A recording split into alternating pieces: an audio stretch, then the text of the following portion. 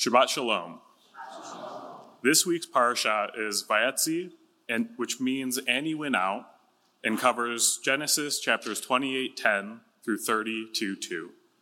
We start this parasha with Jacob on his travels from Beersheba headed towards Haran, where his family decided to spend the night. While sleeping, God reached out to Jacob in a dream. Jacob then makes a vow, promising if God takes care of his material needs, he will tithe a tenth to the Lord. Jacob built a pillar and anointed it with oil and named the place Bethel, meaning the house of God. In chapter 29, Jacob meets Rachel and is awestruck by her beauty. It was love at first sight. Jacob then asks his uncle Laban to marry Rachel. An agreement is reached that if Jacob works for Laban for 7 years, then he will be allowed to marry Rachel. However, Laban had other plans. When the 7 years are finished, a feast is thrown for the marriage. Laban deceives Jacob and marries him to Leah, his eldest daughter. After Jacob confronts Laban for tricking him, Laban says if Jacob works for another 7 years, he can marry Rachel. Jacob agrees and finally can be with Rachel. However, in chapter 29, we read that Leah was hated, but the Lord loved her and gave her children before Rachel. Leah hoped that Jacob would love her after bearing him 4 children, but that was not the case. Their children's names are Reuben, Simon, Levi, and Judah. And I'm calling chapter 30 the Battle of the Brides. Rachel becomes envious of Leah because she has no children. Rachel argues with Jacob, blaming him for not giving her any children, saying, "Give me children or I shall die." Jacob gets mad and responds with, "Am I in the place of God, who has withheld from you the fruit of the womb?" This is clearly not the way we are supposed to have disagreements in our relationships. This is the Bible showing us that these are real and flawed people with real emotions. Since Rachel cannot conceive, she tells Jacob to have sex with her servant Bilhah. Bilhah then gives birth to Dan and Naphtali. Since these children come from Rachel's servant, they are credited to Rachel. Leah will not let this battle end with a tie, but cannot seem to have more children. So borrowing from Rachel's playbook, she gave Jacob her servant Zilpah. Zilpah gave birth to Gad and Asher. Then Leah gave birth to Issachar, Zebulun, and a daughter named Dinah.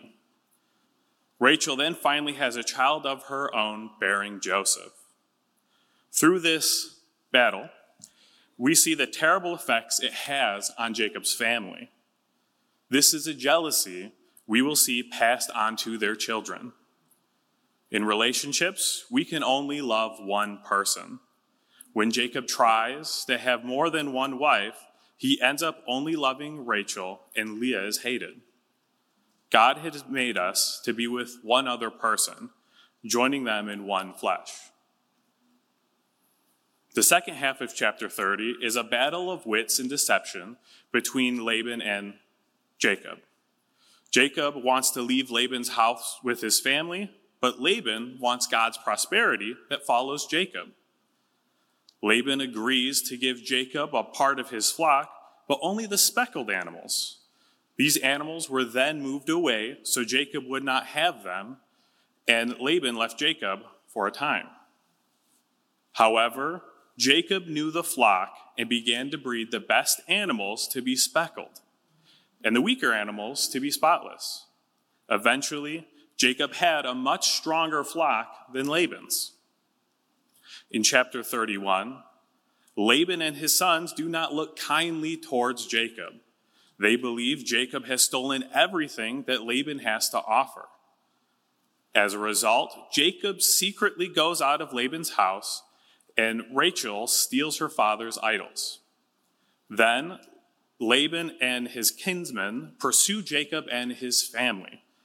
I imagine a Scooby-Doo cartoon where they're chasing each other constantly.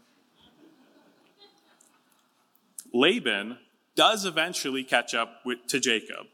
However, God comes to Laban the night before they meet and gives him a warning to say nothing good or bad to Jacob. Both Jacob and Laban come to an agreement to make a peace treaty with a border for their lands. There is a pillar built and a sacrifice given to the Lord. That place is named Galid and Mizpah. This parasha ends on a cliffhanger with Jacob sending a message to his brother Esau after many years apart. So what are we to take away from this parasha? We should learn to trust in God and not deceive others because we desire what they have.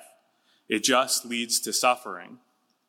In the beginning, we find Jacob fleeing Esau because he deceived his father into giving him the blessing. Then Jacob was deceived by his uncle, tricked into working for him for 14 years for his wife. Like this parasha, we find ourselves like Laban and Jacob, deceiving one another to get the things we want and destroying our relationship. Or we find ourselves like Leah and Rachel, fighting with one another for someone else's love and attention and hating each other. In this parasha, everyone, like us, often has their eyes on the wrong thing. We focus on wealth, power, or romantic love as our first love instead of the Lord. Instead of deceiving others when we are met with deception, we must not deceive back and try to one-up the other person. We are to be honest and blameless, no matter how hard that is. Honesty may not be popular with other people, but we should only care about how the Lord views us. His love, his attention, far surpasses anything we will receive on earth. We are to always remember God always keeps his promises. We do not have to deceive or hurt other people to be blessed. He will watch over us. He will be with us. He will love us. We need to keep our eyes fixed on Messiah through the love of the cross and knowing he will meet our true needs. Yeshua is the beacon of light that will guide our paths, just as the Lord guided Jacob through all the situations in his life. Thank you.